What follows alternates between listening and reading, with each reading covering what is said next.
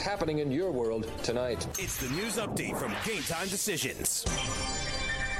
Good afternoon, everybody. I'm Cam Stewart with your fantasy sports news update. Tyreek Hill, we know he's in trouble, but it's getting worse. The league has reviewed the troubling audio tape involving Hill, and the NFL is now considering putting the whiteout on the commissioner's exempt list as early as this week. Hill's fiancée, Crystal Espinal, is heard on a tape asking him why their 3-year-old son said Daddy did it, quote unquote, after suffering a serious arm injury.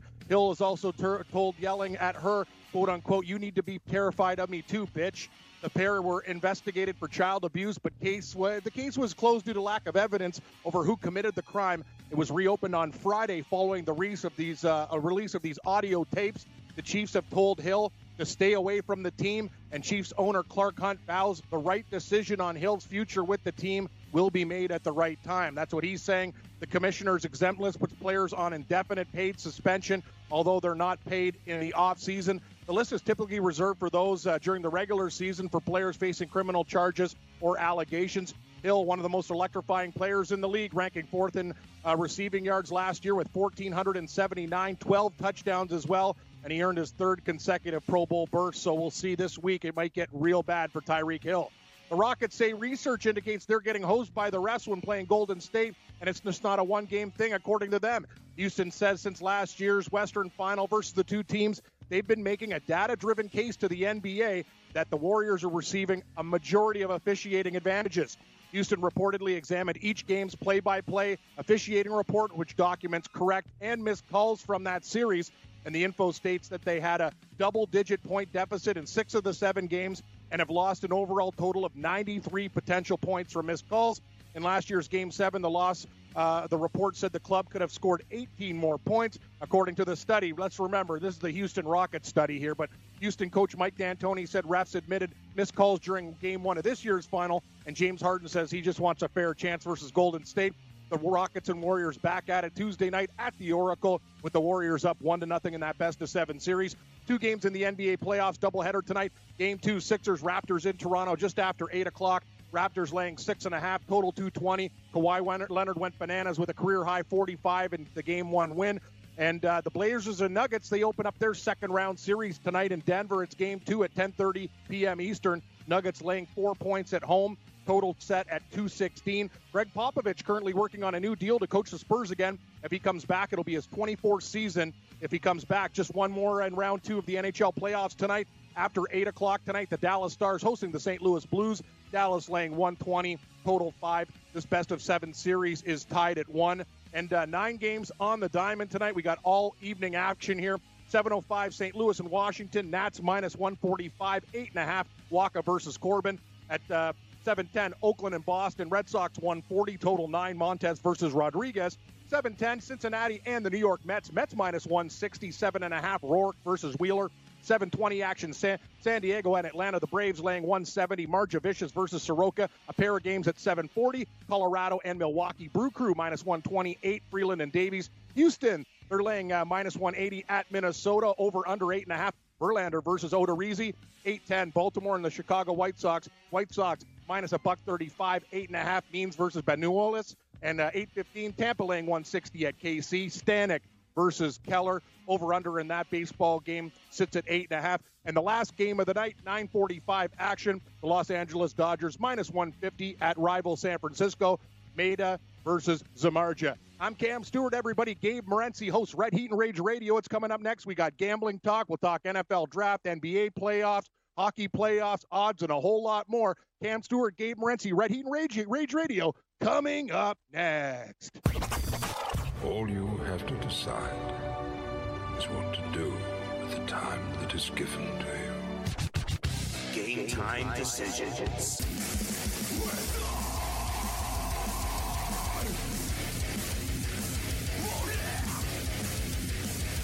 All right, let's roll.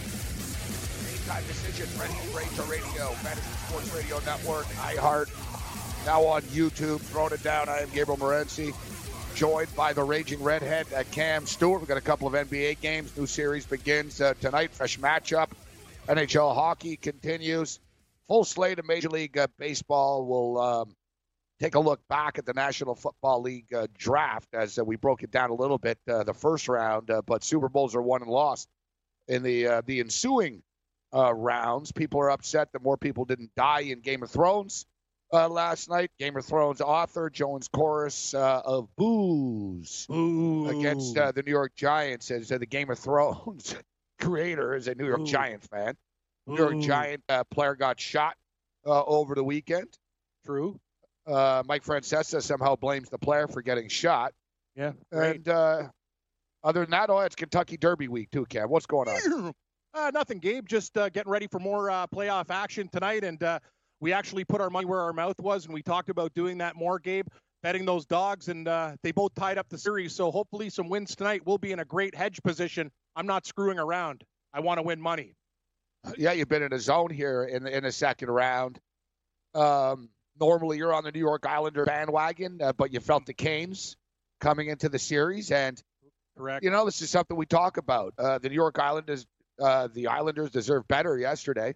They did. They played well, 2 goals in a 48-second span, and Carolina Hurricanes have a 2-0 lead. Unbelievable. An overtime win and then a 2-1 win like that.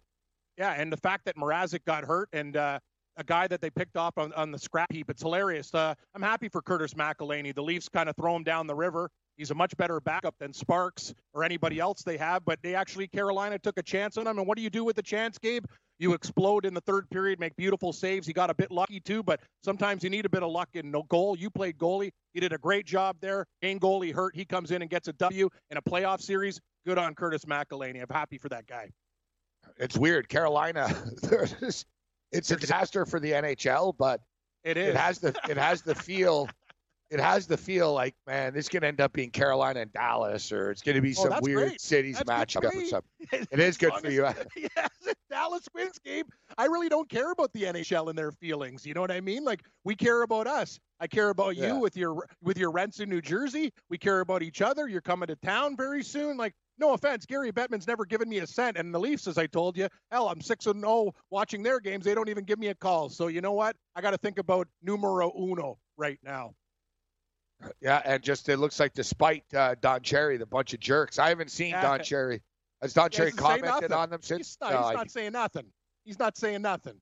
He just talks about Boston and Columbus. He doesn't even talk about the other series. It's actually hilarious. Like, all the highlights on Coach's Corner, it's all Boston and Columbus. He doesn't even mention Carolina and the Islanders. It's quite comical.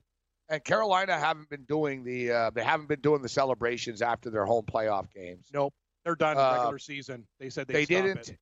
They didn't. I guess they won on the road, right? The first series. So yeah, because it was 7 games. They won in Washington, and they won the first 2 on the road in the Island. Quite impressive. Exactly. So they didn't have a chance to do it. But if I was them and I clinched the series at home, I would do it. Yeah, that's cool. Like, if I won the series, I would do it. Like, I wouldn't do it after a regular season, after a win, after a postseason. Okay, you're up 3-0. I wouldn't do it because the series isn't over yet. But once the other team's off the ice and a handshake and everything, I think they should do a celebration if they win the series. It got them this far. Don't let up now. Have fun. Have fun along the way. But ultimately, it'll probably end up being the Boston Bruins, just a spite. And, I hope NHL not. would like the Bruins, too. Original Of course sig, they would. big They would love it. Bruins San Jose is the perfect series for them. You got West, you got East. Hope it doesn't happen that way, but we'll see. I said Dallas before, so I'll stick with Dallas now. Yeah. I do like Dallas tonight. I'm Dallas tonight. Babe. Keep Dallas all day. Big We have a ton of NFL numbers, too, actually, already. Yep. All kinds of futures been posted post-draft.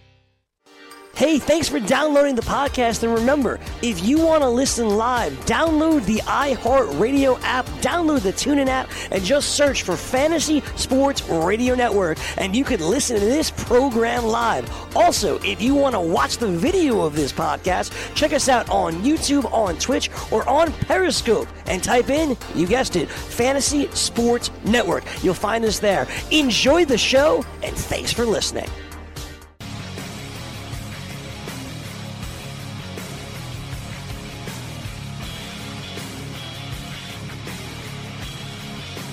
All right, let's roll. Game Time Decisions, Ready for Radio, Fantasy Sports Radio Network. NBA basketball this evening, Game 2. Toronto Raptors took care of business in Game 1, but the Philadelphia 76ers are going to be better this evening in a big game. They don't want to fall behind 0-2. The Denver Nuggets, 4.5 point spread. 4.5 point favorites right now. Minus 4.5, totals 216. Meanwhile, the Raptors are up to 7. Totals 219.5. And yeah, they're not giving money away with the Raptors. Tough spot. One thing I think with Kawhi Leonard, that's the difference. This is why Kawhi Leonard is such a difference maker, besides the fact that he's so good on the court, is the fact that he's a stone cold killer, Cam. He's an assassin. And he doesn't get overly excited about anything. And we saw that with the Toronto Maple Leafs, and we've seen it with the Toronto Raptors in the past where, DeRozan and Kyle Lowry would have one really, really good game, but then there'd be all this excitement, and then the next game would be flat and bad. And then, we better play good the next game again. Kawhi Lowry, it's just more even-keeled, and since they lost that first game to the Orlando Magic, they've been on a roll. They've won, 5 straight games now, so they're 5-0 in their last 5. And I think with Kawhi Leonard and Danny Green, guys that have won titles before, they can keep everyone, sort of dialed back a bit that, hey, we just won one playoff game. It doesn't really mean anything. As you saw, look, like the Leafs win a playoff game, and, there's just some sort of comfort zone that they find themselves in. They didn't have that same desperation. I don't think the Raptors will come in flat tonight, but it doesn't mean that I'm in a hurry to lay 7 points still. No, I'm with you. And excellent point with Leonard. Career high, Gabe. And the thing is, the big difference between Raptors teams in the past and now, and you've been talking about it all year, is defense. We have guys who can score. Spicy P, Pascal Siakam's an absolute beast. He's unguardable now. Kawhi Leonard can take over a game, but when you have the big, long, rangy arms, they didn't have that before. They were an offensive team, and it didn't matter. LeBron James would just find ways to score more points than them. It's great when you have a good defense, and I love his even-keeled personality too. I won't be rushing to the window to bet 7. I wouldn't be surprised if they covered again because of their defense. And I think the reaction from the gambling world will be, hey, we're going to bet Philadelphia. It's a lot of points, but I'm not falling into that trap. I'm just going to wait and see how it plays out, but I don't want to lay 7. I think the Raptors will win around the number.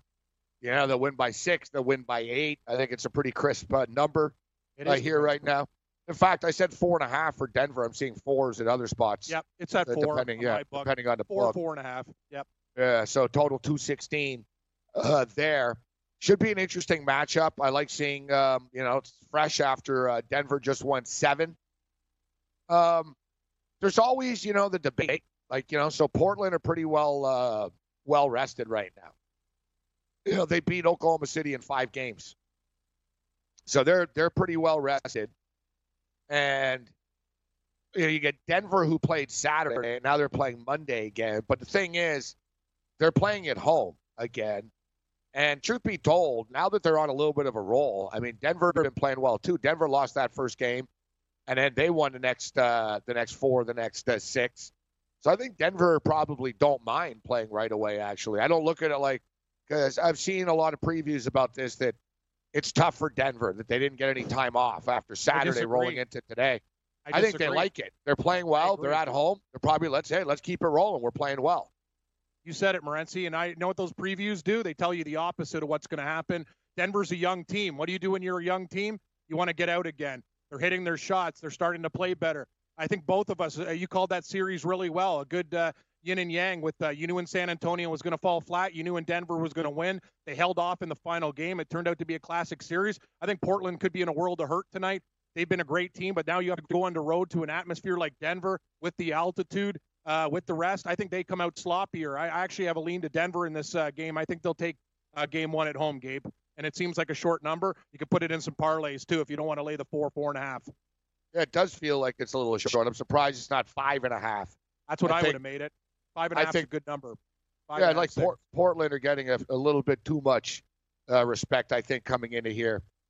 They're very evenly matched teams. Like if you look at their record with the playoffs included, Denver's 58-31, Portland's 57-30.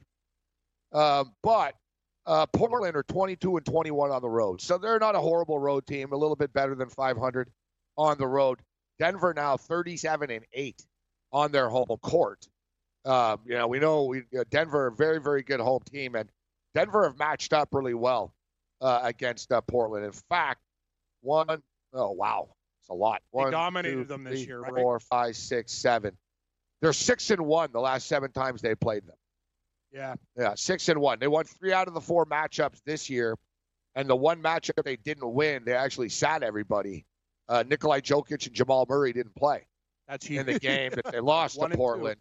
Wow. Yeah, so they beat them 119, 110, 116, 113, 113, 112. So they're not blowing them out. Close games. No, another thing I noticed, Cam, the last 4 times these two teams have played, it's gone over the number. All Total 4 seems, games. All 4 went gettable. over this year. Hey, Gabe, at 216. It's manageable, too, at 216, yeah. Yeah, very, very manageable. I think, hey, you know what? Bookmakers are there for a reason. We bet on a daily basis. I think the numbers are just a little bit too low. I would have probably made Denver exactly what you said, 5.5, 220. Instead, we're seeing 4, 4.5, 216, 216.5. About 3 or 4 points too low on each side. I think Denver gets it done, buddy. I think I'll be taking the Nuggets in the series. The Blazers are a great story. They played their asses off against OKC, but I just think Denver, as a young team, getting more and more mojo, kind of like the Carolina Hurricanes in hockey, feeling it, just going out there and delivering. So I think Denver's going to be a team that I'm going to take. I think they'll win the series. You know what's interesting? You mentioned, so it's 216.5. And you said it could be like 219.5. It was actually 219.5 the last time they played, and they got to 223. Portland won 115-108. No Jamal Murray, no Nikolai Jokic. It was a back-to-back for Denver in that game. And another time they played, it was 216.5. A very similar number to tonight. They got to 229. They, in fact, got to 229 twice. They've gotten to 223, 229, 229, and 225 this year. So not only have they gone over all the 4 times they played this year, it's comfortably gone over. Comfortably gone over 4 times. As far as the Raptors and the 76ers total, we got a 220 on the board here tonight. That one might go under. There's no guarantee that game's going to go over. The one thing the Raptors do, and you saw it in Game 1, even when Philadelphia kind of got close, the Raptors had shut down defense. They have so many guys. Leonard plays great defense. You know, Ibaka's a mean guy. All those guys, big, long, lanky guys. And Philadelphia really had problems getting their offense together. And if the Raptors get a lead, Gabe, they'll want to slow it down, just like that game. They had points, and then the game basically hit the brakes and went under the number. So I wouldn't be in a rush to bet the over in that game. No, I think it's too high as well. And, you know, I probably should just bet the under because I don't see how it's going to get there. Really, you look at the Raptors, and look, they held Philadelphia to 95 points. Exactly. What did they held Orlando to? Remember, I played the team total of Orlando. Oh, yeah. 97.5. They held them to 96. Yep, they're not scoring 100. A couple of games before that, the Raptors held them to like 80. Look at the Raptors against Orlando. They held them to 96, 85, 93, 82. Nope. Okay, no the Raptors gave up 104 points in their first playoff game. In the last 5 games, they haven't given up more than 96 points. Excellent. The teams haven't even cracked 100 against the Raptors. I know. I think we're on to something. I think the total's too high here. It is. You know what? You take a look at team total. What's the Philadelphia 76er team total? Because if this total's so high, the team total is going to be relatively high. What do you think it'll be? 100 and... I was thinking 106. I'm thinking 105.5, 104.5. But, yeah, we'll take a look. 106.5. 106.5. Too high. Too high. Considering, like I said, 5 straight games, the Raptors are giving up 96 or less points to their opponents. I've got my money invested huge in this hockey game. I went balls deep on these series plays. So, you know, I'll be sprinkling in the NBA tonight. But if these home teams win in hockey tonight, I'm in a great hedge situation. So, you know, it's all about making units. But I'm with you. I like your style, and that's the way to roll instead of living and dying with point spreads and games every night, right? Damn right. All right. Mike Blewett next. From the NFL to the NBA, DailyRoto.com is the place to win millions in daily fantasy. You can get the best DFS NFL coverage all season long for a price of $129.99 or dominate the entire daily fantasy sports realm with the Elite Package at $59.99 per month. If you use the promo code FNTSY, you get 10% off your Daily Roto package. Go to DailyRoto.com, pick your NFL or Elite Package, enter promo code FNTSY, and you'll be on your way to becoming the next Daily Roto millionaire.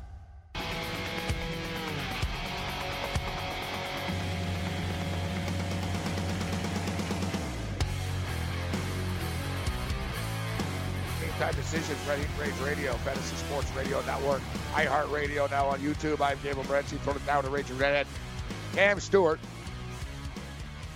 We just talked about Portland and Denver, Toronto, and Philadelphia. We'll get back to that a little bit later on. Let's bring in Mike Blewett right now, who hosted NFL draft coverage on the Fantasy Sports Network. Mike, what's going on? How you doing today? I'm doing okay. Finally wrapped up on the draft, but obviously we had a lot of people listening in and watching. So, it's hope springs eternal at this time of year, no matter the franchise. So it's always good to see some new players coming into the league. Yep, there is. Hope spring does eternal. A lot of teams are excited about what they did. You're a Pittsburgh Steelers fan, and that the Pittsburgh Steelers had a pretty solid draft. I'm a Michigan fan, so I'm not going to complain about them going to a couple of Wolverines here. But Devin Bush is a solid football player. Pittsburgh Steelers offense has been fine over the years, even without Antonio Brown. You know they're going to be fine. Wide receiver they bring in to push James Washington now, Deontay Johnson from Toledo. The pickup that I really liked was pretty quiet, actually. Benny Snell. Yeah.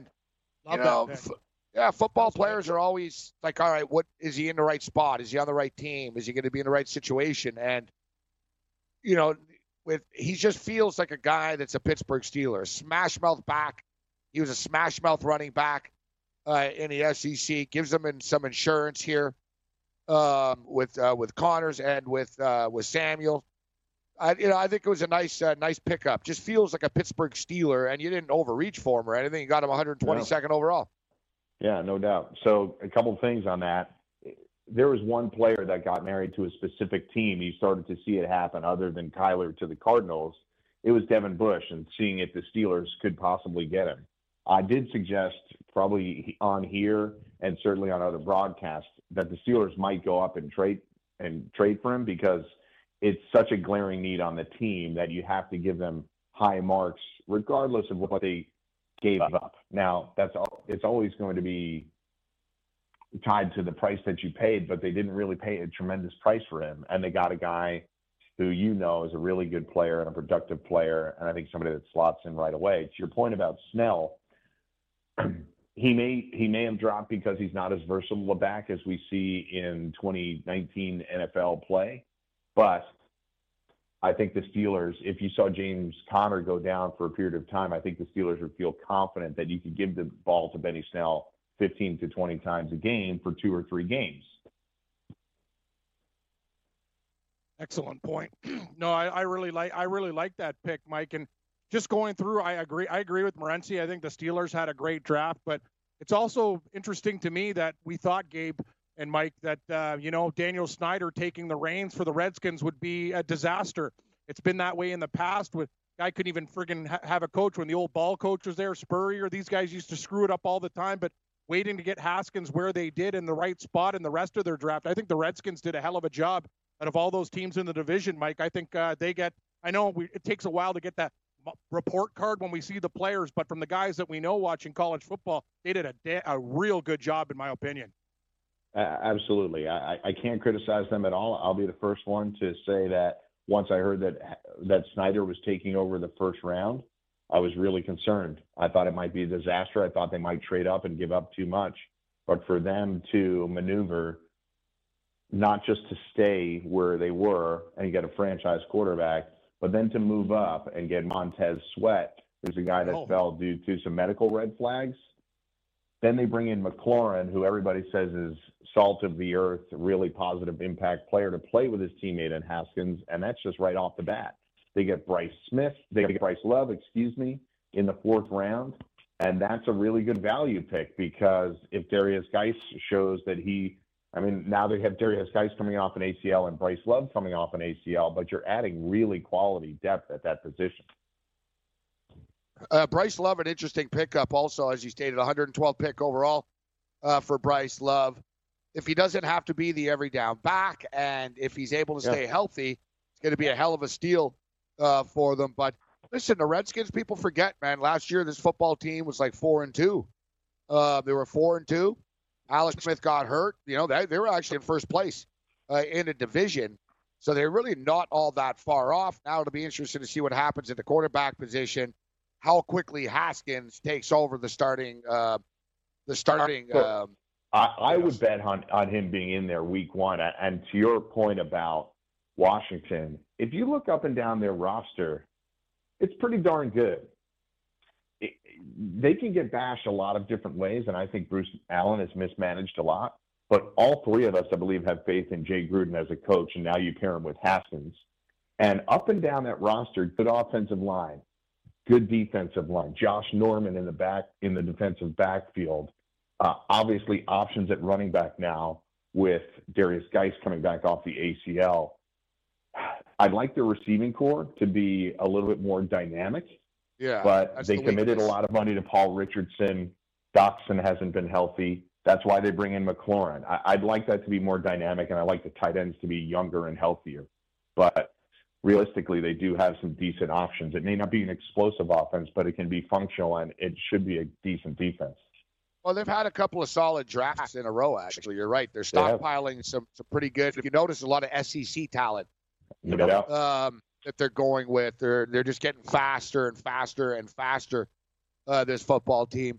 The odds makers are pretty much the odds makers are predicting it's a two-team race. And let's check out the NFC East, the winners right now. As the Philadelphia Eagles are the favorites at plus 110. The Dallas Cowboys at plus 130. Washington Redskins not getting a lot of love at plus 750. And like I said, they were actually in first place when Alex Smith went down. New York Giants 10-1 to win the division. Now, as far as the Giants are concerned, they're the ones that people have talked the most about because of them taking Daniel Jones, 6th overall. People really didn't love the Dexter Lawrence pick. But I was speaking with Rich Sermonello earlier in the day, and if you read a lot of other sort of draft grades and the players that they got, Gettleman actually did a pretty decent job from basically the third pick on. And we'll find out about Dexter Lawrence as well. It's not like Dexter Lawrence is a bad player. I think there might be a little bit of an overreaction to everything the Giants do right now, and it doesn't help that one of your draft picks ended up getting shot. It's just sort of the way the week has gone for the New York Giants. But Mike, I don't know how you feel about this, but were the Giants the utter disaster that everybody's making them out to be? I think they recovered with many of the picks that they picked after day one. It's just that I think it's plainly obvious that Gettleman didn't read the room properly. So, and there's other things to suggest within the last few months that he can't read the room properly. But he swears that there were two teams that were going to take him. He says he knows for a fact.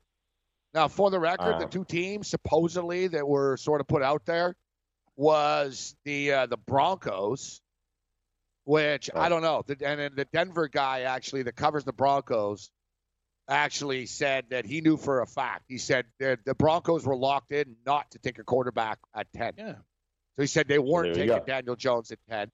And then the other one supposedly was so the Washington call that Redskins. One a wash. Let's say I believe both guys, so that's a wash. And the other one's Washington. And the Washington one, I mean, for the love of God, Haskins' family were wearing Redskin gear before the draft started. Like his mother had a Redskin hat on. And he did an interview saying he wanted to be a Redskin. The sports books had Haskins at plus 130 to be a Redskin. And supposedly, that's why Snyder took over. I read everything. Last week, guys, I guess Snyder got angry because his football people actually did like Daniel Jones. And he told them, I'm not taking Daniel Jones. We're taking Dwayne Haskins. And I guess they challenged him, which, good football people will do. Yep. But you know what happens to challenge Daniel Snyder? You get asked to leave. You lose. Exactly. He basically said, I own the team. Yeah. I own the team, and I'm handling this. Because they said, no, Haskins isn't the top guy. And he said, I'm handling this. And like you said, Cam, it was genius. He ended up getting Sweat. He ended up getting Haskins. and he didn't have to do anything dramatic to do it. Look, if there's a debate between football people and the ownership, it isn't really a debate. No. Owner wins. Well, for all the criticism that Daniel Snyder gets, and God knows there's a lot of it, I didn't even have a problem with it. And I said at the time, I said, whatever, man. It's his name on the criticism. Jerry Jones calls the shots. At what point does Snyder say, you know what? I trust you guys all the time, and I get ripped all the time. You know what I mean? And another thing is, Snyder knew Haskins since he was a kid. So he knows his character. He knows his family. From a football perspective, there's nothing not to like. Hey, listen, to me, it almost seems like the first time in a million years the Redskins aren't screwing things up. Right? I mean, and you got to give credit there. Now you get the Jets, which is a weird story because, you know, like you see the headline, New York football GM in trouble after draft, and you'd figure, oh, boy, Gettleman, you know.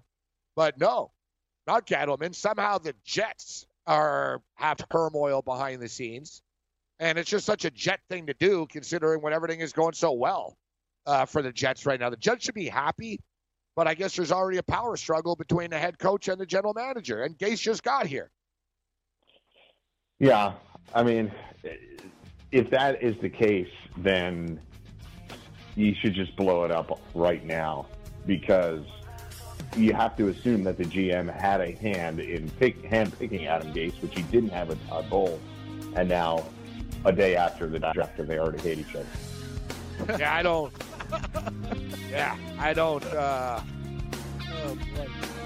I didn't think Adam Gase was the right guy.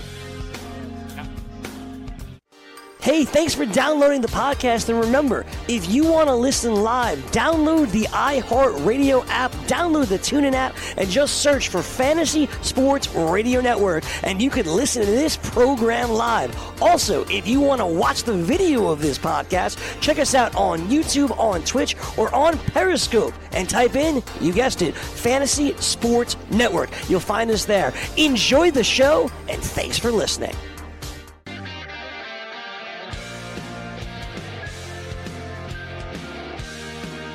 Swing for the fences playing daily fantasy baseball with DailyRoto.com. Become the 8th Daily Roto lineup optimizer user to win $1 million in a FanDuel or DraftKings tournament. Become one of the countless number of people who have won thousands and thousands of dollars. If you're playing MLB DFS and not using DailyRoto.com, you're doing it wrong. Enter the promo code FNTSY for a 10% discount to get lineup alerts, projected ownerships, percentages, weather updates, fantasy projections, and the use of the same Daily Roto optimizers that have produced millions in DFS winnings. That's the 2019 MLB Daily Roto Premium Package at DailyRoto.com. Use the promo code FNTSY to get a special 10% discount today, Gabe. Well done, Cam. You know, there's a team that not a lot of people have talked about their draft. Listen, draft went down Thursday night, round 1. Then, you know, round 2 was Friday, so it's the first crack for everybody to get back here. But a team that really, really, really, really loaded up with offensive talent to put around their quarterback was the Baltimore Ravens. Yeah, I know everyone's down on Lamar all the time. Ooh, Ravens this. They act like they're falling off the face of the earth. And I'll give you the odds for the Ravens to make the playoffs, actually. And I know they're pretty damn good, actually, the odds for the Ravens to make the playoffs. I think it's plus 180, which is pretty good for a team as good as they are. But if you look at the players that they bring in, so they bring in Marquise Brown. Traded back and took Marquise Brown, too, by the way. Yeah, traded down. Mm-hmm. Antonio Brown's cousin. So Marquise Brown, fastest guy in the draft out of Oklahoma. He's small, but explosive, dynamic wide receiver. They get Miles Boykin, Notre Dame, wide receiver. Justice Hill, running back, Oklahoma State, Cam, very talented player. Love Justice Hill. Now, like, people haven't realized, too, they got Mark Ingram, too. That's the new Baltimore ground attack. Mark Ingram and Justice Hill. It's not a bad 1-2 punch. Two tight ends in the first 3 rounds last year, Mark Andrews and Hayden Hurst. So that Hurst kid is good. He's going to be awesome. There are a lot of young weapons there. And I like the Trace McSorley pick. And, you know, they got him 197. He could be a Taysom Hill option. He's Taysom Hill, you know, and exactly, Cam. He's a competitive kid. He's a hell of an athlete. He's just a guy. He's got to be on the field. You can get him on the field in a Taysom Hill setting. Worst case scenario, emergency QB, whatever. But he's just a good football player. Fits what they want to do. But when you look at the talent that they stockpiled here, from Marquise Brown, Jalen Ferguson, Miles Boykin, Justice Hill, Ben Powers, Eman Marshall, Dalen Mack, Trace McSorley. That's solid. And they had a nice free agency bringing in Mark Ingram as well.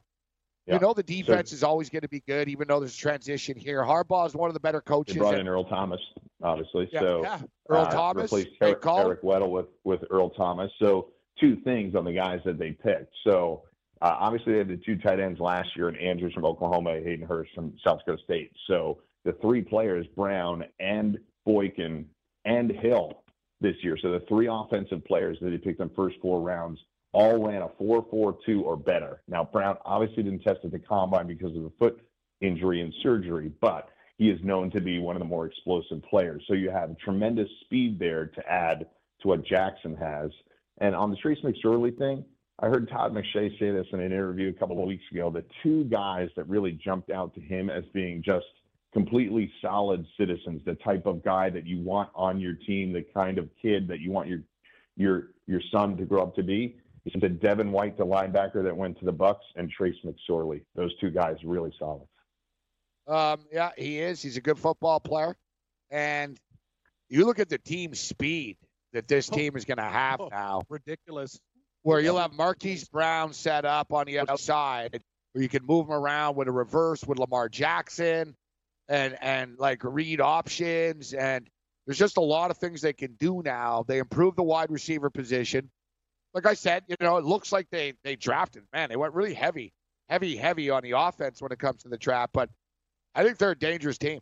I think Baltimore's going to be right there in the mix. Everyone's always, fawning over the Cleveland Browns right now. But the Baltimore Ravens sort of fly under the radar because they're not flashy, man. People are pretty down. They don't believe in Lamar Jackson.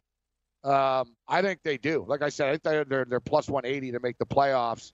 I like Buffalo was another team that had a real solid draft. That's a good number to bet on the Ravens at plus 180. I think they win that division. I think they win that division. That's a tough division. I took them last year, Gabe.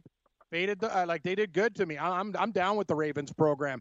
And Lamar Jackson, a year under his belt. And you guys know there was a game against the Chargers where they were not the playoff game, but the game before where he started to make throws. He was hitting his tight end in stride in that game, and that was like the best throw that I've ever seen him play. He started to get confidence, and he's going to work on it too. Like, I believe in this kid, and I think his throwing accuracy is only going to get better with these weapons. I'm very high on Baltimore too, Gabe.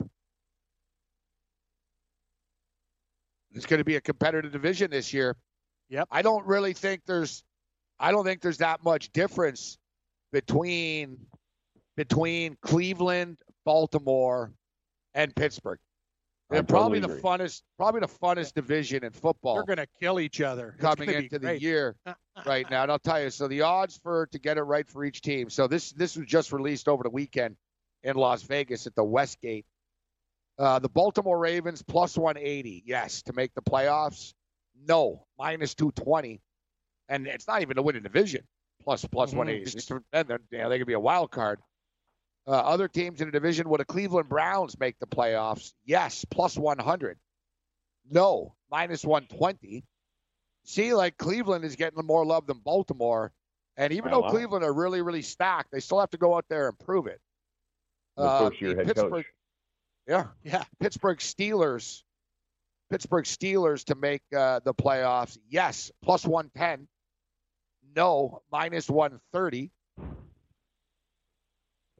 And I feel like we're forgetting a team, but the Cincinnati Bengals, does it matter? No, you can leave those out. Boyd. No, they're actually, for the record, is plus 700. Bengals plus 700. Not enough. Not to make even the playoffs. Close. No, thank you. I think there's a couple of teams that have gone really, you can tell that they're headed in the wrong direction and they're building it from the ground up. It's Cincinnati and Miami. Now, obviously, Miami made the move for the quarterback. Then again, if they're that bad this year, unfortunately, Josh Rosen could be in the exact same position that he was in this year. Because if they're Miami's got a real shot to be the worst team in the league. That roster is pretty barren. I can appreciate Minka Fitzpatrick and Xavier Howard and now Christian Wilkins. Those are solid building blocks, but they don't have a lot on that team. And Josh Rosen's in a bad spot again. He just is. So he is, it could be the number one overall again. That's amazing that he could find himself in his position again next year. All he can do is try and go out there and handle his business. The thing is with him, it's not like... If I had a bet on it, yes or no, is he in the same position? I'd bet yes, he's in the same position. Are they going to be the worst team in football? Yeah. They have a new coach. He comes in from the Patriot way. If you look at their draft, it was actually a very good draft, but it's a very sort of for the future draft. It's almost like the coach got there and he looked. He's like, man, are we soft? This team's soft. So, we got Christian Wilkins, good pick. Michael Delter. You notice they're all like big, tough dudes, sort of. It's only 6 picks on the worst roster in the league. They only got 6 picks. The Steelers did all kinds of trading up in the first round. They took 9. The Pats have 13 picks next year and took about 11 this year. I mean, to be that bad a roster and only have 6 picks means you screwed up somewhere along the line.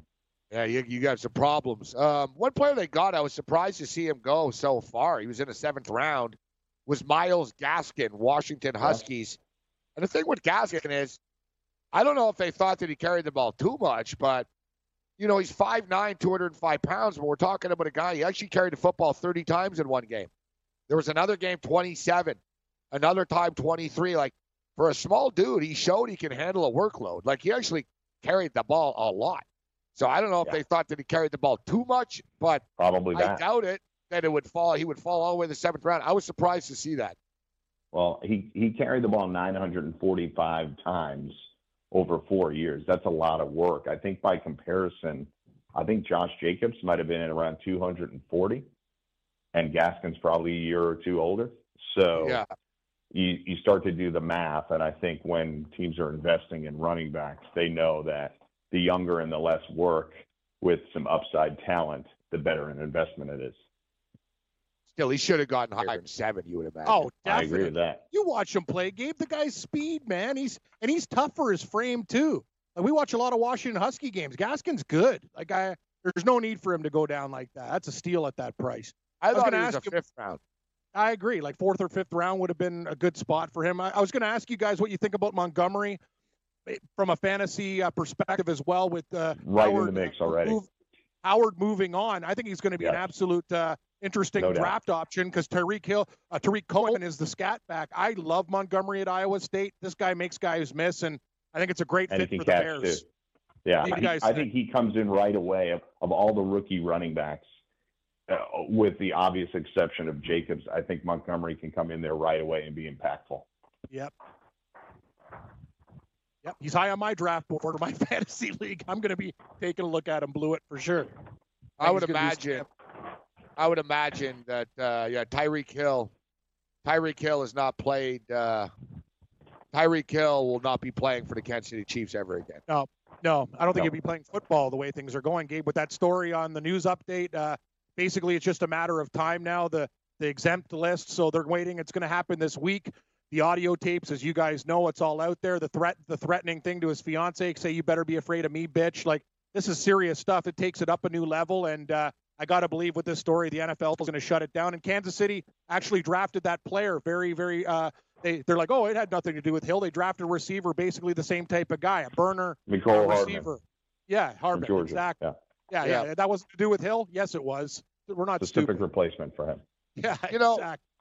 Yeah, from a fantasy perspective, I get where you're going with Montgomery. I'm seeing a lot of people didn't like some people, I don't know, draft guys never like anything, you know what I mean? Yeah. But it wasn't that much of a reach as far as Montgomery was concerned with the Bears. I mean, Montgomery the odds makers had him as the second, running back to be drafted, actually. Here's another player, actually, Emmanuel Hall. Wow, he is signed with the Chicago Bears as well. So Emmanuel Hall was a wide receiver with the University of Missouri. He was like the go-to guy with Drew Lock. Mm-hmm. He had some massive numbers and stuff. And he did not get drafted. I see the wide receiver, Emmanuel Hall, just signed with the Chicago Bears, a free agent. But one thing, guys, and I know an agent. We'll get him on the show later in the week, Jeff Jankovic. Been on with us a couple of times before. And you remember, Cam, he usually gets us guys this the week after the draft and stuff. And he usually has guys that have been drafted in the 4th round and further. But did you realize, Mike, that 33% of the league is undrafted? Yeah, it does beg the question why. I mean, and frankly, if you're one of those players, especially at certain positions. Yeah, I'm just saying it's not the end of the line because you weren't drafted. No, you can still make it. That's a huge number. Not at all. Huge number. 33% of the league is undrafted. Fantastic. Wow. Yeah. I mean, guys like Josh Norman are undrafted. Doug Baldwin, who unfortunately is on the precipice of retirement, he was undrafted. Yep. There are guys out there that make huge impacts. Didn't see last year the guy on Denver? He was their best player. He wasn't even drafted. Who? Lindsey. Yeah, Ryan Lindsey, Phillip the running Lindsey. back. Phillip Lindsey. Yeah. Phillip Lindsey. Yeah. Thinking of Ryan Finley. You're thinking of Ryan Lindley, You're thinking about the quarterback. Oh, yeah, old school Ryan Lindley with a left-hander. Lindley. Nice job by the Bills, Gabe. Or you could Bill's be draft thinking was about great. Finley. Oh, Bills had a great draft. A lot of people think maybe the best one. They were fantastic. Thanks, Mike Blewett. Have a good one, Mike. Well, Bills had a great draft. Yeah, we'll give you some of the numbers if you're wondering about a specific team.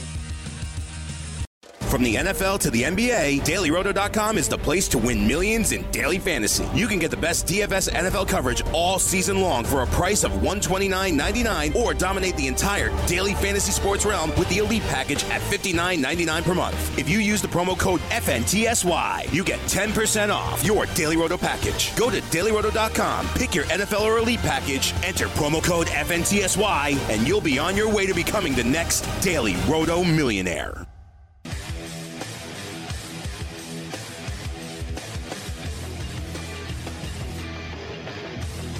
A player I like, Chase Winovich. Michigan Wolverine. Unfortunately, he's a New England Patriot.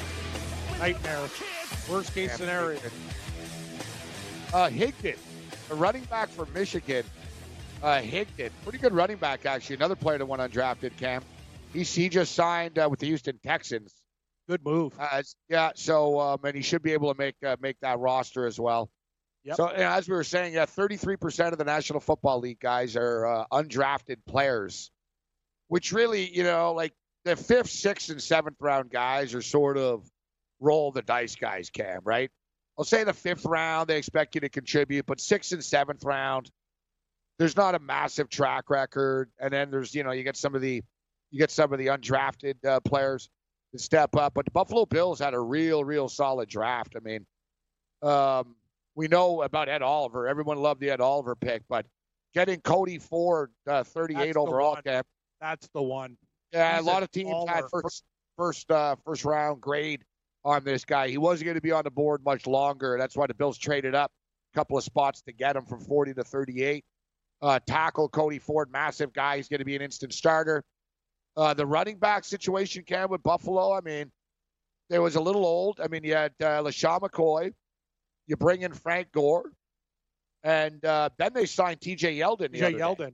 Yep. Then you think, all right, you guys are kind of set here, but no, they bring in Devin Singletary, Florida Atlantic. This kid is a serious back.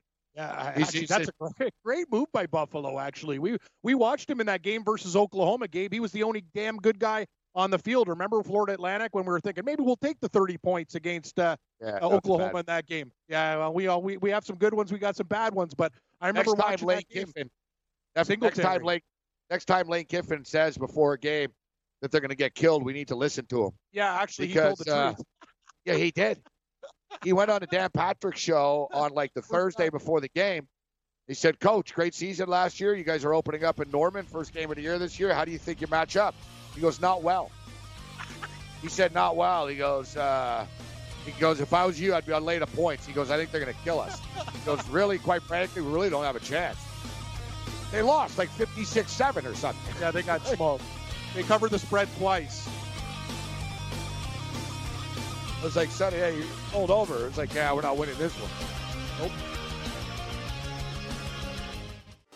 Hey, thanks for downloading the podcast. And remember, if you want to listen live, download the iHeartRadio app, download the TuneIn app, and just search for Fantasy Sports Radio Network, and you can listen to this program live. Also, if you want to watch the video of this podcast, check us out on YouTube, on Twitch, or on Periscope, and type in, you guessed it, Fantasy Sports Network. You'll find us there. Enjoy the show, and thanks for listening.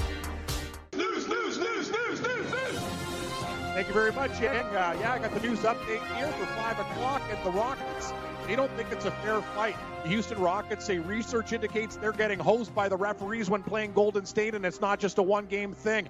Houston says since last year's Western Final versus the two teams, they've been making a data-driven case to the NBA that the Warriors are receiving, quote-unquote, a major officiating advantage. Houston reportedly examined each game's by play-by-play officiating reports, which documents correct and missed calls from the series.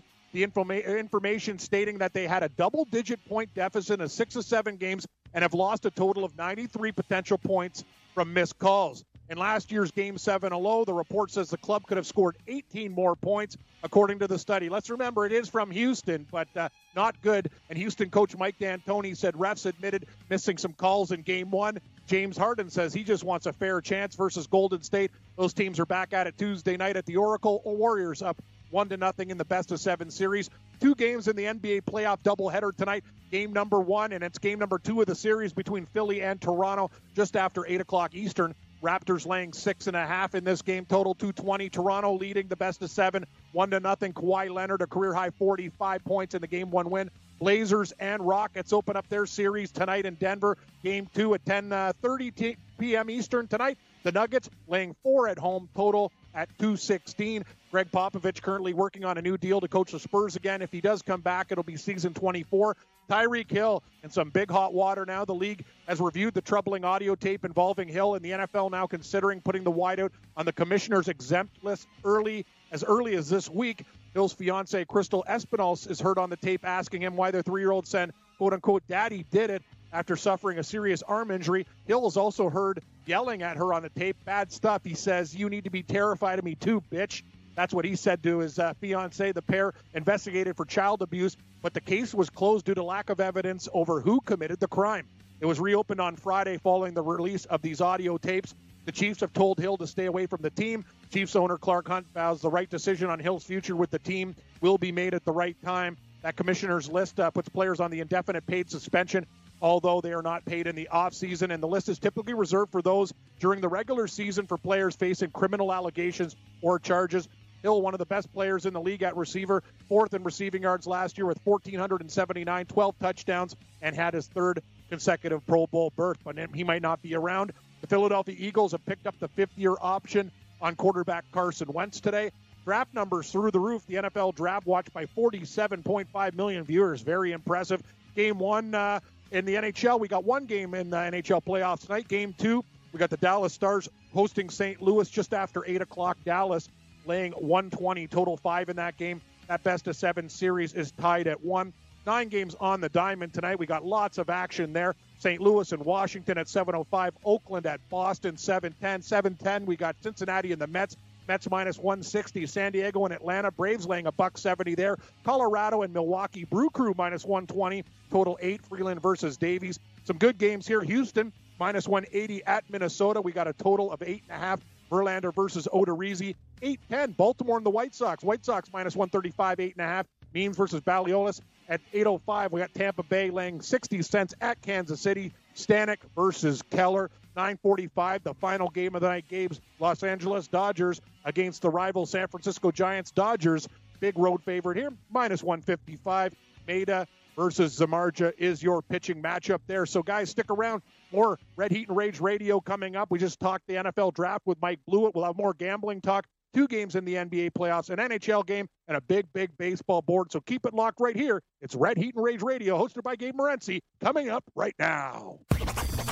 All you have to decide is what to do with the time that is given to you. Game time decisions.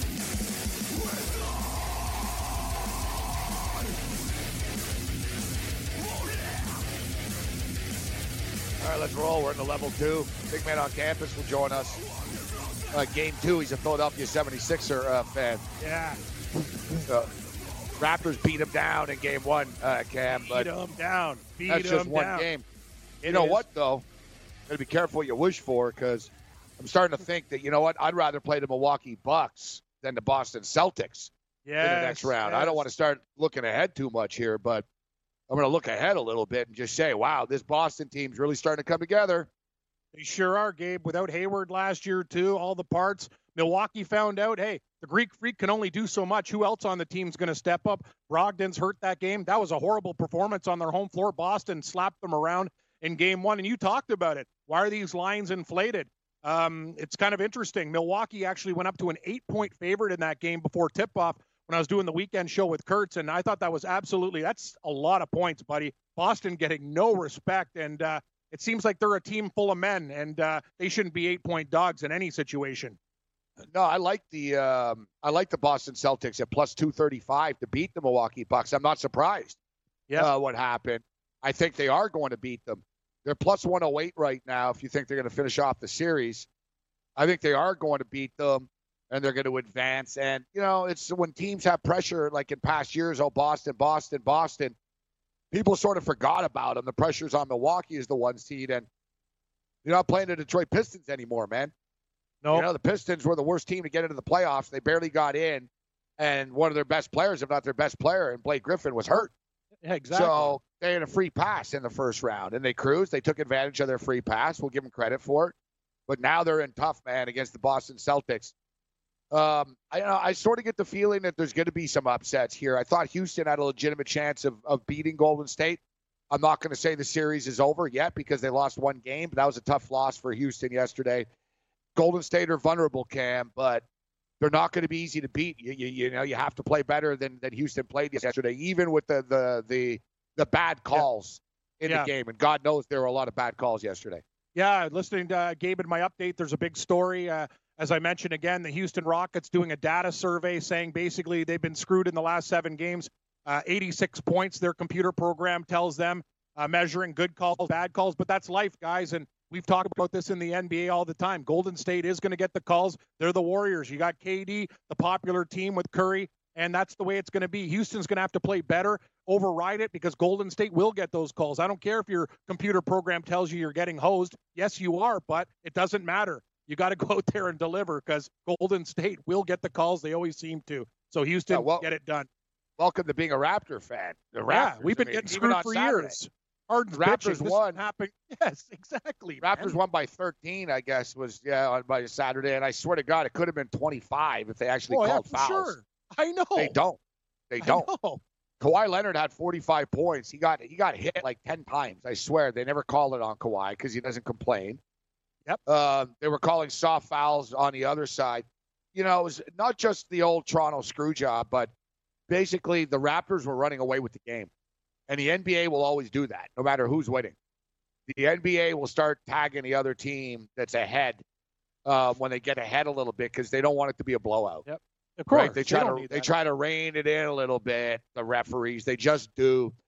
Houston did get screwed, but at the same point in time, it is what it is. It's basketball. Yeah, you didn't get the calls. And normally Harden does get calls. So they can talk about getting screwed all they want. Harden arguably gets the most gratuitous calls all the time in the NBA. Exactly. Right? Like, if all guys should be complaining, I don't know if he's the guy that should be, really. But, hey, it is what it is. They're down 1-0. They got to win 4 of the next 6 games. Not going to be easy, but it's not impossible. That series is still going to be entertaining. Who does the NBA want? Denver or Portland? I don't think that series even matters, Gabe. That one will be ref.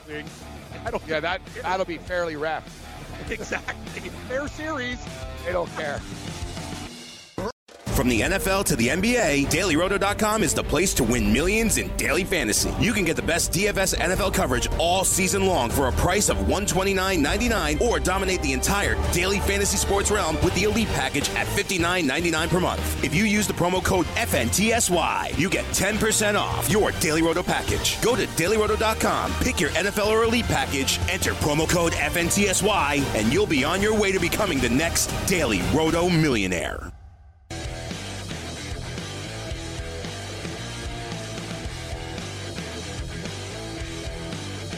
FanDuel Sportsbook. That's a pretty cool NFL props up. Some specials for all the high-profile players, including Kyler Murray. Over under 17.5 touchdown passes for Kyler Murray this year. Pretty freaking low. Yeah, it is low. I'm gonna bet the over on that. I'll bet the over. Now I don't know if it'll still be there, and I'm not really in a hurry to bet it right now, considering the NFL season is 4 months away. Yeah, no. Another point. I'd like to see a prop with Kyler Murray total touchdowns, because with his legs, definitely going to get more there. I'd like to see the one with throwing and rushing combined, because I'd probably go over on that. He doesn't run that much though. That's like a big misconception about Kyler Murray. And listen, the kid's fast as hell. Yeah, and he is fast. In the game against Alabama, he ran a few times because he was running for his life, because it was against Alabama. But he actually threw 89% of the time. Like when he dropped back, he actually threw the ball 89% of the time. And Lincoln Riley was saying that Baker Mayfield used to take off quicker than Kyler Murray does. Like Kyler Murray, I would agree with that. Stands in the pocket longer and wants to throw it down the field still. Like he doesn't take off. There's a misconception about him that he's this big runner. He's fast when he does run, but he stays in the pocket 89% of the time. And in fact, I think Baker Mayfield was 86% of the time in Oklahoma. There was a lot of little things like, he's short. He actually had less passes batted down at the line of scrimmage than any of these other quarterbacks that were just taken. Quick feet. Moves around. He understands angles and stuff. I mean, he's been a smaller quarterback his entire life. He tore it up. He was like the best quarterback in Texas high school history. I don't think he lost a game, actually. So the talent is there. Over under 17.5. I mean, he's going to be the quarterback. He's going to be the quarterback, and he's going to throw for more than 17.5, touchdowns. Think about it. You got 16 games, Gabe, 17.5. So what? You don't think there's going to be games where he throws for 2 touchdowns? You're basically thinking 1 touchdown, 1 touchdown. Is he going to have a game with no touchdowns?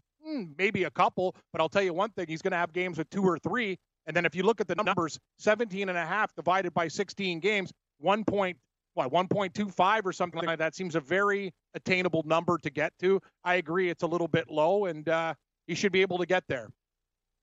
They also have a prop up. Kyler Murray, regular season passing yards. Will he have a game in which, all right, so it's 3,105 passing yards on the season.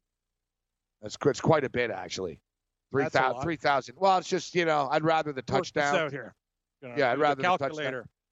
So 3,105 divided by 16. Okay, that's it's half a yard. I don't know why they throw a half yard. So what is it? 3,000? 3,100. Okay, 3,100 divided by 16 is 100. You know what? It's actually very attainable. That's 193.75 yards a game, Gabe. That's under 200 yards. That seems low. So 193 point. No, I'm interested in this. Yes, very. 193.75. The 17.5 touchdowns, though, I think he can actually get pretty quick. Like, it wouldn't surprise me. I think he'll do okay, and he'll be playing from behind. He's probably going to be playing in some high-scoring games. So it wouldn't surprise me if he throws like 2-3 touchdowns, like in his first week, actually. I think he's going to rack them up. I'll have to dive into the schedule and look at the defenses that he's playing against. I can tell you I know they open up against the Detroit Lions. The Arizona Cardinals do. Their first game is against the Lions, and the game is in Arizona, actually, too. The game's a pickup. There's already a number. There's a pick. You get the Rams defense a couple times. They're good, but sometimes vulnerable. San Francisco's still a young team, and they're rebuilding. Seattle doesn't have the same defense as they've seen before in that division. So when you're looking at breaking down the teams in the division, I think he will have some success. Other props that they have up, they have player props up. I like this. They're diabolical. They're going head-to-head with Juju Smith-Schuster and Antonio Brown. Ooh, yes. Season touchdowns. So including, rushing touchdowns, receiving touchdowns, whatever. Who's going to have more touchdowns this year, Antonio Brown or Schuster? Antonio Brown is minus 20. I'll take Schuster plus 100. He's plus 175. Done. Give me more value. I'll take him at any price. They have another one, Juju Smith-Schuster versus Antonio Brown, regular season yards. Antonio Brown minus 140, Schuster plus 115. Plus 115, Schuster. They have Antonio Brown specials. Antonio Brown over under 9.5 receiving touchdowns. Under. Antonio, really, you're going to go under, huh? Antonio Brown, right. 2019 receiving yards, over under 1,200 and a half, 1,200.5. I'm going under with a lot of his props. I'm not sold on Antonio Brown, man. Another year, that Raider offense, he's going to find out what it's like to leave Pittsburgh and have Carr in that offense throwing you the ball. Still a lot of work to do with the Raiders, Gabe. It's not just automatically going to happen there, too. You know what? Teams are going to key on him. Before it was Schuster. I know. Schuster's open a lot of the time. Well, you know what, Brown? Another year under your belt, the way you've been squawking, I'm going to look to fade him. If you're going to give me plus numbers, I'm really going to be looking to bet against him. Another thing with his yards, too, something that he's not taking into consideration, it's not just Ben Roethlisberger. Yeah, he plays on a good football team on Pittsburgh, and now he's not on such a good team, but the Pittsburgh Steelers are very good blocking, Cam. You know what I mean? That's why they're able to drop pretty much anybody into the system and stuff.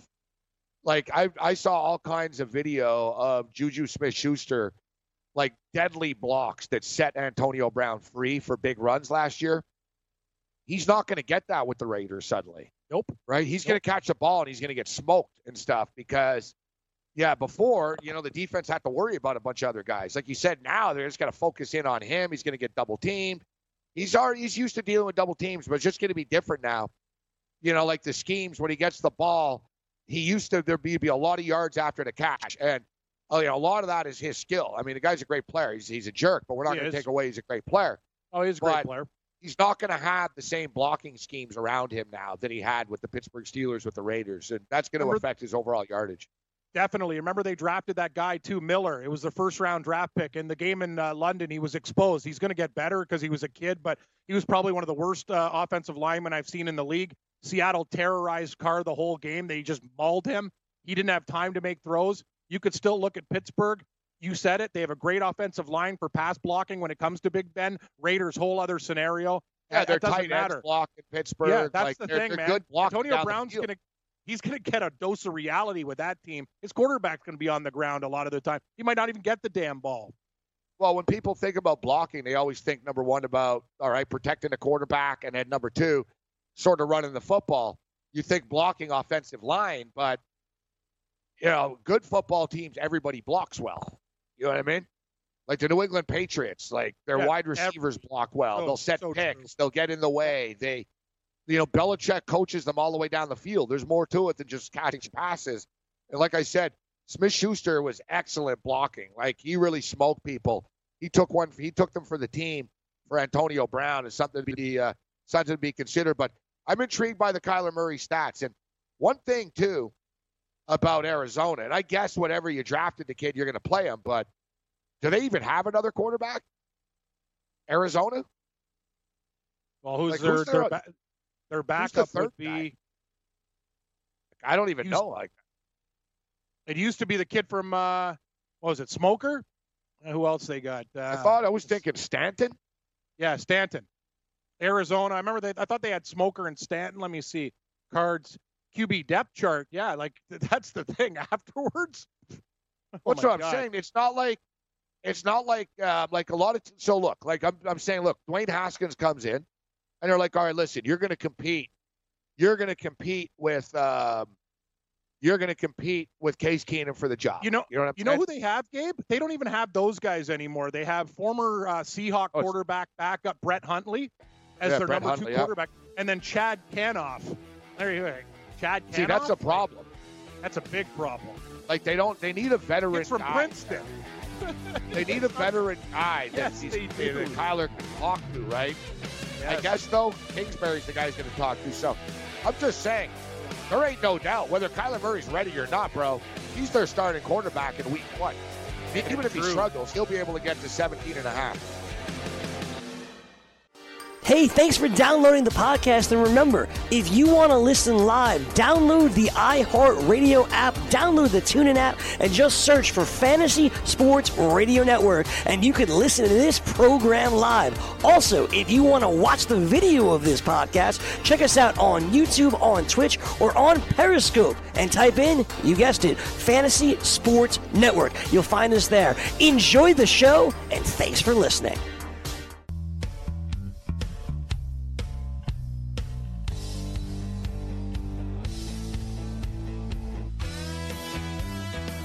All right, let's roll. Level 2 continues. Show's flying by this afternoon. Fantasy Sports Radio Network, iHeartRadio, now on YouTube as well. We've been talking a lot of NFL numbers, NFL draft. All the props are coming out right now because the rosters are starting to take shape. Except, of course, there's a couple of situations where we don't know who the quarterback is going to be.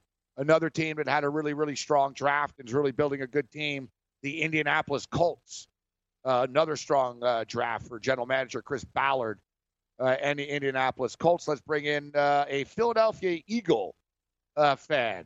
He loves the Sixers, but the Eagles is another story. The Eagles, that's his team. Big man on campus joins us. What's up, big man? Doing well, guys. How are you? So before we get to the Philadelphia 76er Raptor game 2 of the series, the Eagles draft, a lot of people liked it, actually.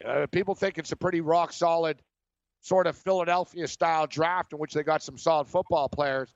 You know, Andre Dillard was one of the top offensive linemen. If you looked at the draft and the props, Jawan Taylor was the number one guy to be favored. And we had a couple of real smart guys on, like former scouts and stuff like that. And he saved me money, big man. Because I said, what about Jawan Taylor? And he goes, nah, he's not. He goes, he's all hype. He's not. He won't be. He said he won't even be the first couple of guys taken. And I won money because I went with Jonah Williams instead. And then Williams was the first guy taken, and then Dillard was the second guy. And they had him, the odds makers had him as the second guy being taken to Dillard at 22 overall from Washington State. Penn State, Miles Sanders, explosive running back. Explosive kid. We all know Whiteside, basketball player / football player, this kid. He's the one I wonder about, big man, actually. He's not very fast, this kid on Stanford, and he used to just sort of box out. I remember you and I were watching a Stanford game together on the air, I think, and you were raging because he kept on standing in front of the kid on Washington State and catching balls. He sort of boxes people out, but he's a big kid. He's a good athlete. All around, you got Clayton Thorson I'm not a major fan of, to be honest, but I guess that's the new deal. Sort of like Trace McSorley, right? Throw him out there on the field in certain situations. But what'd you think of the draft?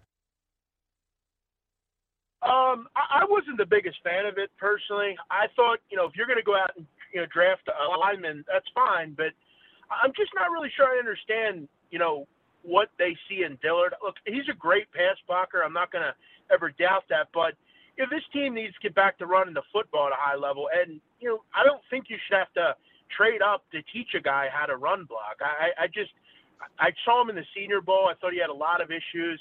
I also don't understand. This team just seems to not care at all about their linebackers or secondary. At times last year, they had major issues in the secondary. Rodney McLeod is off an injury. Yeah. I can't disagree with that. Yeah. I don't understand why they didn't do anything to address it. You're right. It's a good point. No. And that was the big issue for me. Do I like Sanders? Yeah, I thought he was the second best running back in the draft. And look, I think Arcega-Whiteside's a kid that they're going to kind of treat like a Mac Hollins type of player. Obviously, with Nelson Aguilar, we don't know where he's going to go down the road. So, I didn't love the first pick, especially trading up. I didn't really quite understand the thought process there. A lot of football people like it, big man. I'll tell you. A lot of people like Dillard a lot. I hope he. Yeah, and you're right. And look, I think he's tremendous. They don't run the ball at Washington State, right? So it's true. That's a fact. But I remember talking with the late great Dave Malinsky about this. That essentially That's the problem with running the ball in the NFL now, that no linemen really know how to run the ball anymore. You know what I mean? So many teams only throw the ball in college football, right? Like, it's just that's the modern league. That's just the league that we're in right now. Quite frankly, I don't think the Eagles are going to run the ball that much, big man. They're going to be throwing the football. Yeah, and I think you're onto something, and I think you're right. I've just noticed over the years they've always had really good run blocking linemen. You know, a guy like Jason Kelsey, who's always been a terrific, pooler and kind of getting out there. You know, Jason, all these different guys. I've always had I big hope it works out. guys and stuff. You're right. Philly's always John had Runyon, blue collar offensive Sure. linemen. Their identity, right? Philadelphia, badass linemen that can move and throw you down. That's their style. Yeah, exactly. Yeah, you're 100% right. And I just hope that this kid kind of develops into that. He's definitely a terrific, pass blocker, and they're going to need that down the road. I just feel like if you're going to trade up, I want a player that is going to be able to play right away. I thought they had more of a guard issue as well. We'll see if he can maybe slide over and play guard. I'm not exactly sure, but I think overall it's probably a B-ish type draft, maybe a little bit better. The division that they play in, they're going to be right there in the mix. I guess, it's basically them and the Cowboys. And, the odds makers aren't really respecting the Redskins, even though I think the Redskins could surprise a little bit, but it could be tough if you have a rookie quarterback. It all depends. I mean, sometimes these rookie quarterbacks light it up. Sometimes they don't. But Redskins had a really, really solid draft. As far as the Eagles are concerned, the number, where are they here to make the playoffs? The Dallas Cowboys to make the playoffs. Yes, plus 105. No, minus 125. Dallas Cowboys to make the playoffs. The Philadelphia Eagles, where the hell's the Eagle number? Philadelphia Eagles are, yes, minus 190. Ooh. I'm not in a hurry to be running the late minus 190 with the Eagles in the playoff. Just the odds are a little steep. What do you think, big man? Do you think they're a playoff team this year? Do you look at them and say, they should win a division? Because the Cowboys are actually pretty good. I think they are a playoff team. Will they get into the playoffs? I really think it's dependent on two things. Carson Wentz, who has shown an ability or an inability to not stay healthy. You don't have Nick Foles anymore. He's gone. He's not going to come back and save you on a white horse. You also, again, we know what this league is now. You just talked about it. I don't like their secondary, and for whatever reason, they really don't feel interested in addressing it. Their linebacking core, they lose Jordan Hicks. He moves on. The front line's really good. You're going to bring back a lot of guys that can help you. But, I think your two most important issues are your quarterback and secondary. And I'm not overly interested. At having to lay 1 to 2, no, I'm not really interested in doing that. I think they will make the playoffs, but, again, Carson Wentz constantly gets injured. So how can I be too interested in that? Yeah, and he has a lot to prove. Donovan McNabb probably wasn't the best messenger for it. He did. You're right, Cam. But the thing is, Donovan McNabb had a hard time staying healthy, right? It's true. But the thing about McNabb, real quick, is I don't think he said anything that wasn't true. I think at some point over the next 2-3 seasons, and that was kind of the problem with getting rid of Nick Foles. I mean, he's not wrong. Carson Wentz is injured a lot, and by year 4 or 5, he's not delivering it. I mean, at some point you got to look elsewhere. McNabb's not always had a great, kind of relationship with fans and the organization, though, and he seems to always be very, very negative on the team, even though he's here so long, which is odd. I don't know why, but it's like he's jealous they won a Super Bowl without him. Like he's, exactly. You know what it is, though? It's like, McNabb, listen, people aren't going to forget the Super Bowl and Terrell Owens and McNabb in the huddle and the whole, the whole stuff about, he choked and he threw up literally. And, listen, a lot of people throw up and win after. So throwing up doesn't mean you're going to lose right after the fact. George St. Pierre said he threw up before every fight. Guy lost 2 fights in his entire life only. But it's like, I think he was never that liked, like you said, big man. It's like, yeah, whatever, bro. And then the team goes on and wins without him. And I think people are generally like, listen, you didn't even win. They did. right? And because even though Carson Wentz wasn't there for the Super Bowl, you got to give him credit, big man. He was the reason you guys had home field advantage and stuff that year, right? I mean, Nick Foles, Carson Wentz got you to the, got you there, and then, Foles did a good job finishing it off. So Carson Wentz earned his ring that year, but without a doubt, now that Nick Foles isn't there, and Carson Wentz, there's a lot of pressure on him. You're right. He's got to get it done this year, Carson Wentz. He's got to stay on the field, and he's got to produce. Yeah, I mean, it's just that simple.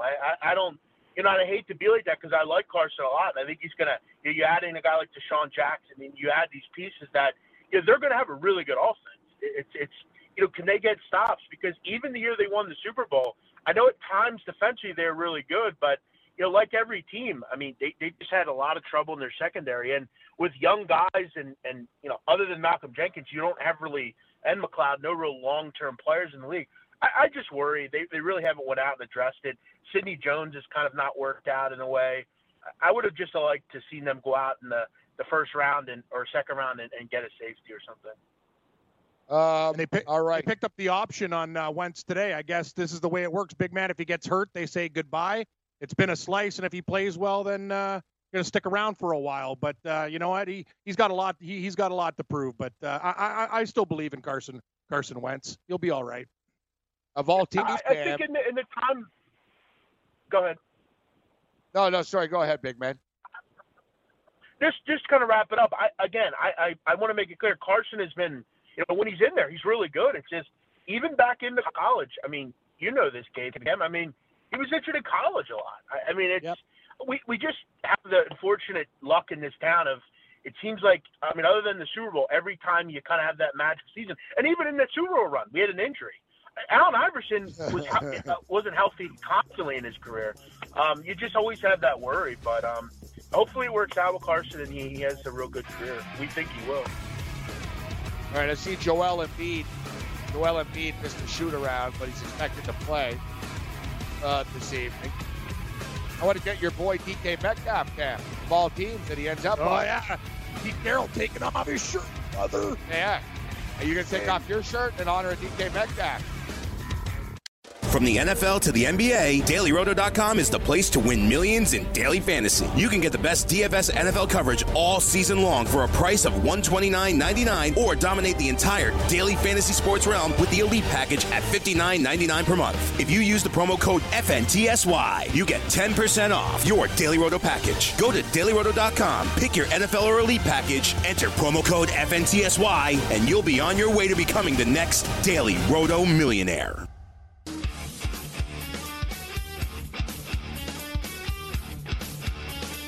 2019 NFL Draft in the books, and for fantasy football players, and the season starts now. If you're serious about fantasy football, it's never too early to start prepping for 2019, and Roto Experts has you covered with their NFL 365 football package, including the best math-based seasonal projections and rankings anywhere on the internet.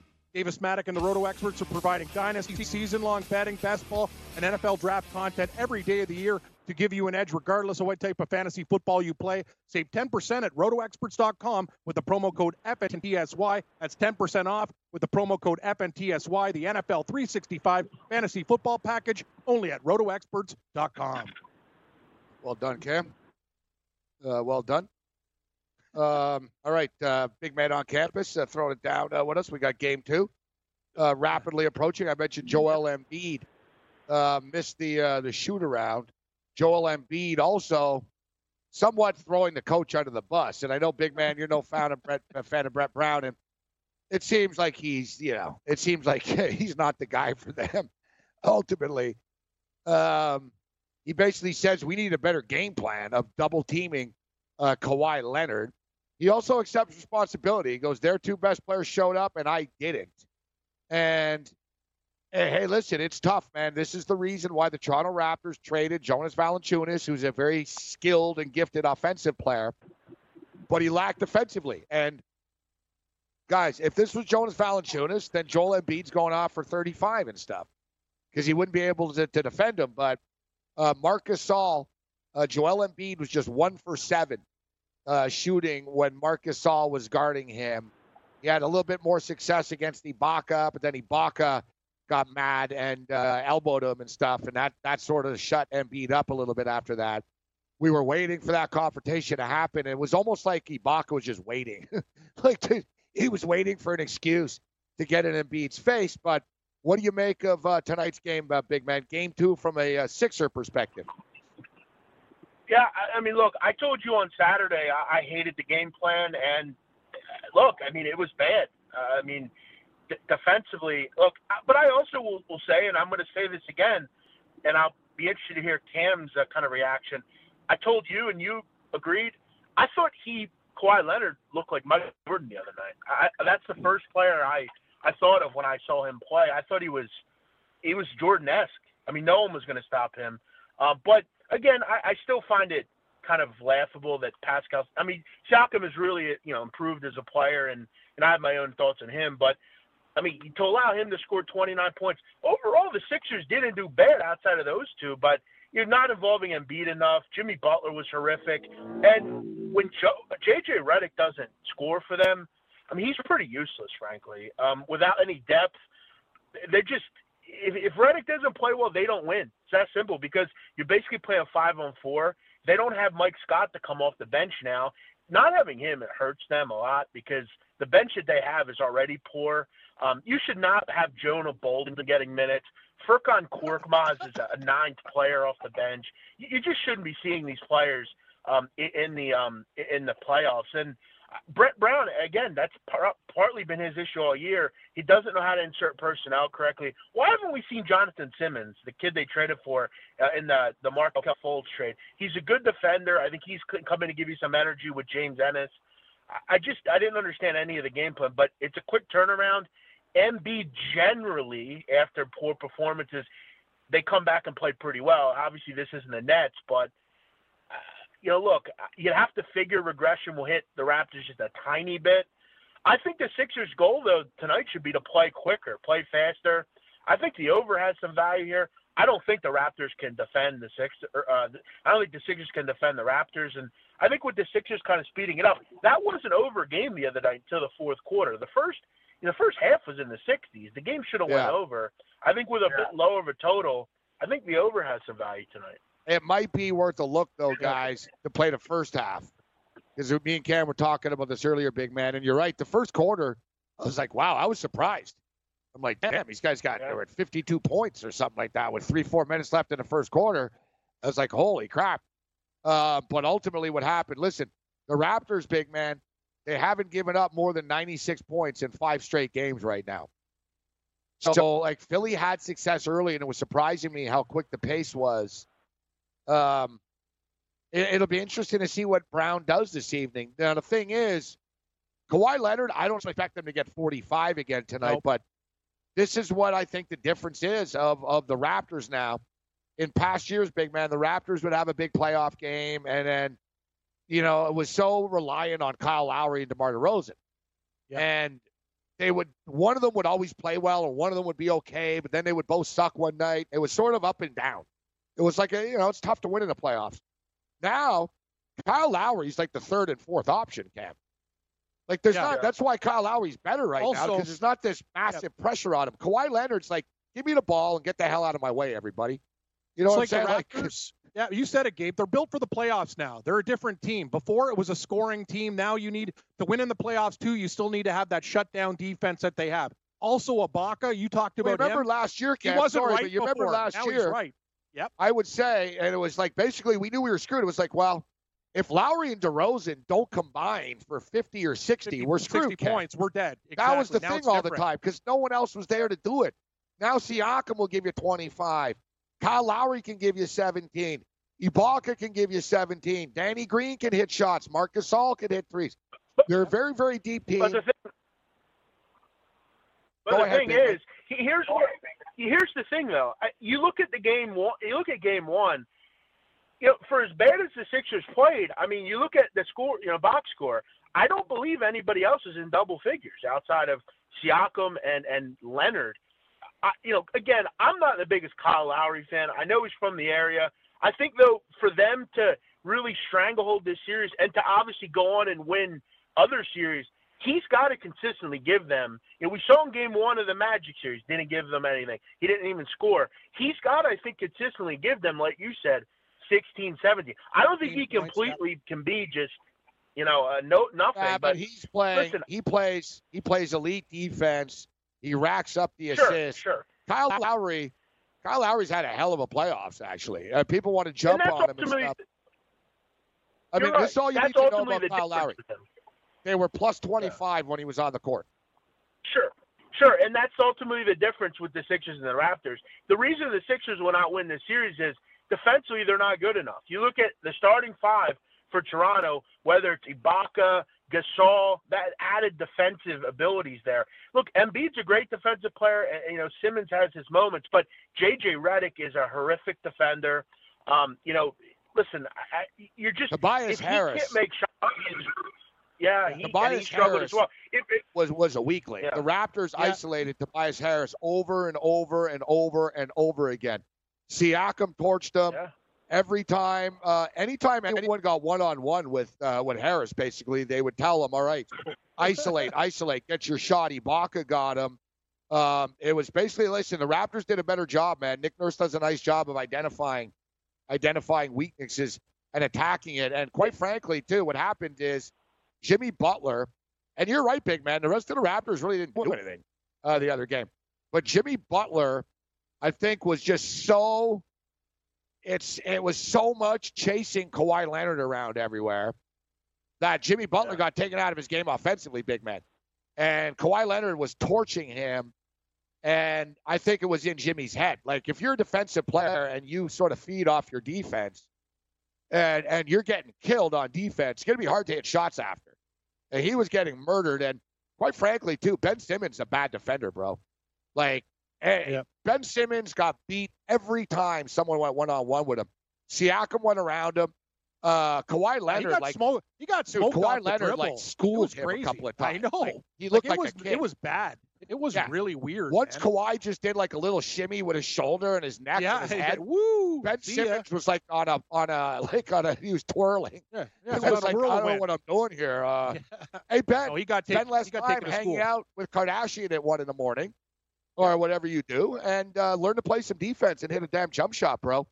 He just doesn't put the work in that's needed. He's an ultra-talented player, Ben Simmons, but he doesn't put the work in, big man, to be as good as he needs to be.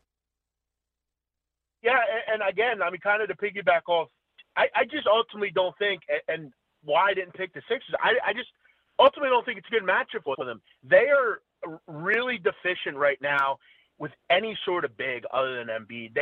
Boban Marjanovic is a horrifically slow human being. He cannot defend.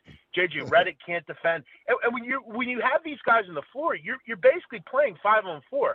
Redick, if he doesn't make threes, he's useless. It's that simple. Yep. And again, you lose a guy like Mike Scott. I know people think it's Mike Scott. Who cares? No, I like Mike Scott. They really don't have it. Yeah, and he can hit the shot. He can play defense. He gives them that energy off the bench. They just don't have that right now. And with even with not getting the full offensive capacity out of the Raptors, they're still going to find ways to win. I do think the Sixers will win a game or two. I think they can win tonight just because I feel that. And I don't know that Kawhi Leonard's going to go off for 40. And, I do feel like, the game plan will be a lot more sped up, and I think that will work out and everything. But I just ultimately don't think it's a great matchup for the Sixers. And the Ben Simmons point, I think that's just one. You either work hard in the NBA or you don't. Kawhi Leonard was a guy that worked very hard to get where he is, and that was just really hard work. Ben Simmons just, unfortunately, we haven't seen that hard work. He doesn't even shoot the basketball, let alone make shots. He doesn't have any interest in even trying to shoot the ball. It's just defensively he has problems. I won't get on him about being out at 1 a.m. From my thought, it looked like a restaurant. I don't know it's like you do, obviously. The game was at 8 the next day. But, again, he needs to go out and he needs to be out, kind of resting and doing that sort of thing. Yeah. You can attest to this. There ain't no restaurants open at 1 in the morning. No. I know. We know. Me and Gabe know where they go. We know where they go. And it's if they're serving food, it's on the street at 3:00 in the morning. No, it's not happening, big man. And that's the thing about Toronto. It's one of those things that people don't factor in. Guys love coming to this city. Think about it. You're a millionaire with that $1 too. Like beautiful metropolitan place. You can kick ass with a lot of money in your pocket, and there's a lot of places to go, man. A lot of after hours. He's also, according to people around here, he is newly single. From what I understand, yeah, she's not around anymore. With not the place you want to be here. So, downtown single with a mitt full of money. Yikes. Yeah, I have a feeling he's out gallivanting around. Again, he's just a guy that it seems like, and I've heard around town that he's not the kind of guy. He doesn't really want to be talked to. He does his things his own way. He's starting to come across to me a bit of, it's my way. I do what I want to do. I'm Ben Simmons. I can just be a ball handler my whole career. But he's really hurting this team as far as long-term, the progressions that he's not making. If he could develop a shot, he could be lethal. But I was one, and I told you, Gabe, this. I was someone that I would have traded Ben Simmons to the Spurs.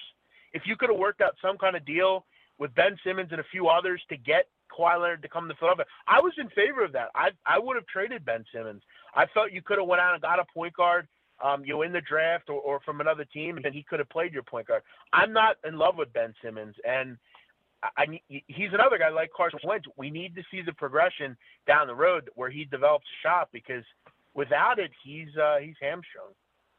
All right, big man. So what's your prediction for tonight? It's a 7-point spread, and then we've got Denver and Portland. I think Denver are going to win this series. I'm not saying it's going to be ultra easy. It should be entertaining, but I think Denver are going to win this series. And I was hoping that Houston could beat Golden State, and then Denver knocks off Houston. We have a Raptors-Nuggets finals. Yeah. Piss everybody off. Big man on campus. Find him on Twitter. At Jeff Nadu. All right, big man, you got 10 seconds. What's your pick? Yeah, I'll lean Sixers plus the points, and I think Portland's all going to be about Cantor. Can he guard Jokic? I'll think that goes 7, I think. That's it. Jeff Nadu on Twitter. Thanks, buddy.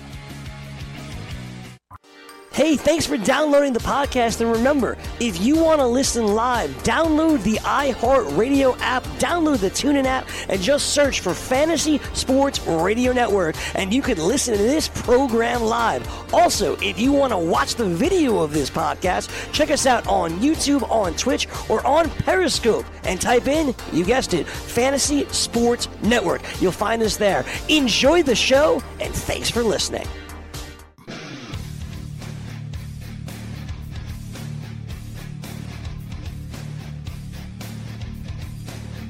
Level 2 winding down. This is the big man on campus for joining us. Game 2 here this evening in Toronto. Philadelphia 76ers. Spread's now up to 7. Ooh, trying to get Philly action. Trying to get the Philly action. I don't know. Yeah, it looks like they're trying to reel some people in here. Yeah, that looks like they got some real fish on the line, baby. Throw it in. Big fish.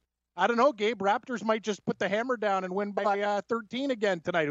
Who knows? Who knows? It's a lot of points, though. A lot of points. I think this game's going to come down to the point spread. I think it'll be one of these games. Number. Yeah. It'll be one of these games where it's like the last, like it'll be a sweat job. Ooh, they're up by 8. Ooh, they're up by 9. They hit 3, 6. they went by 6 instead of 9 type of thing. Yeah.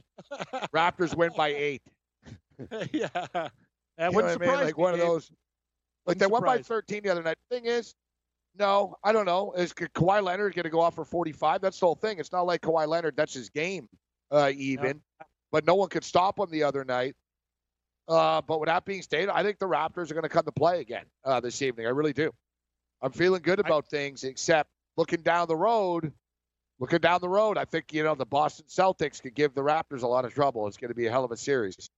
I don't want to sound like that guy, but the Raptors are going to have to do everything perfectly, because even if they do beat Philadelphia and Boston gets by Milwaukee, the league doesn't want Toronto in any type of form there. And I hate to say it, but it's just strictly fact. Boston's one of those markets in every type of sport, in hockey and basketball, everything, New England and football. They love it. It's a big market in New England, and the Raptors are going to have to deal with it, Gabe. And I hate to say it, but that's fact. Like, you hear Houston bitching and complaining. Well, Toronto's going to be doing a lot of bitching and complaining if they play Boston. I can tell you that. First business, though, you got to get past Philadelphia, which I think they'll do. No, you're exactly right. I hate to say it. NBA is the worst league for that. Too. It's the worst league. Let's be real. even though the Toronto Raptors won the game convincingly, they didn't get calls. Oh, they didn't. Philadelphia got all the calls. They never and the did. it's almost like they say, like in a fight, can't leave it in the hands of the judges. You know what I mean? Like if, like the Raptors were up by 13, it's like, yeah, whatever, screw us, guys. We're up by 13. You know what I mean? You can't stop us. But like Houston, you want to beat the champ, you got to knock them out, man. You're in Oakland. They're not going to give you calls over the Warriors on a Sunday afternoon in the playoffs. It is what it is. No.